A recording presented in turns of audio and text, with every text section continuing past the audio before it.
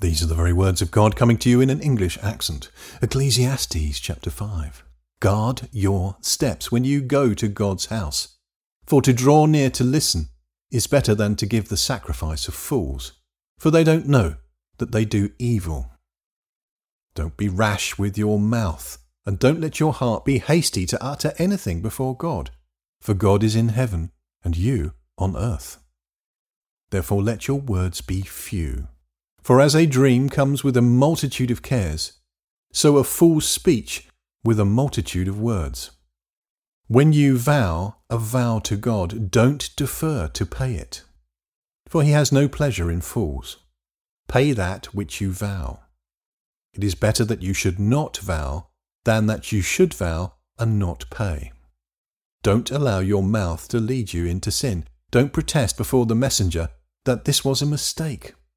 Why should God be angry at your voice and destroy the work of your hands?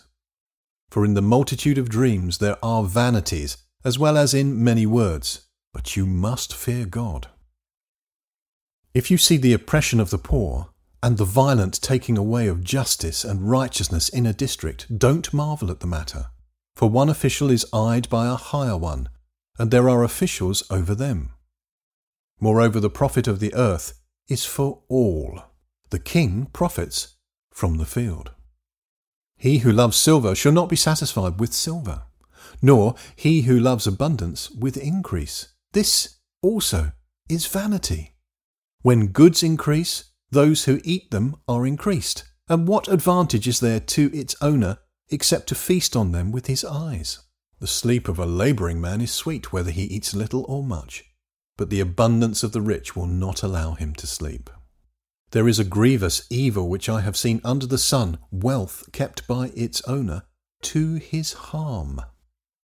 Those riches perish by misfortune, and if he has fathered a son, there is nothing in his hand.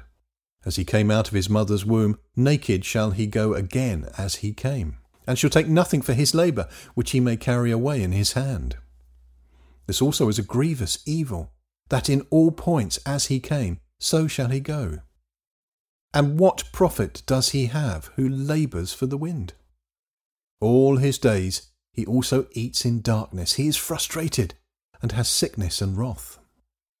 Behold, that which I have seen to be good and proper is for one to eat and drink, and to enjoy good in all his labour, in which he labours under the sun, all the days of his life which God has given him. For this is his portion.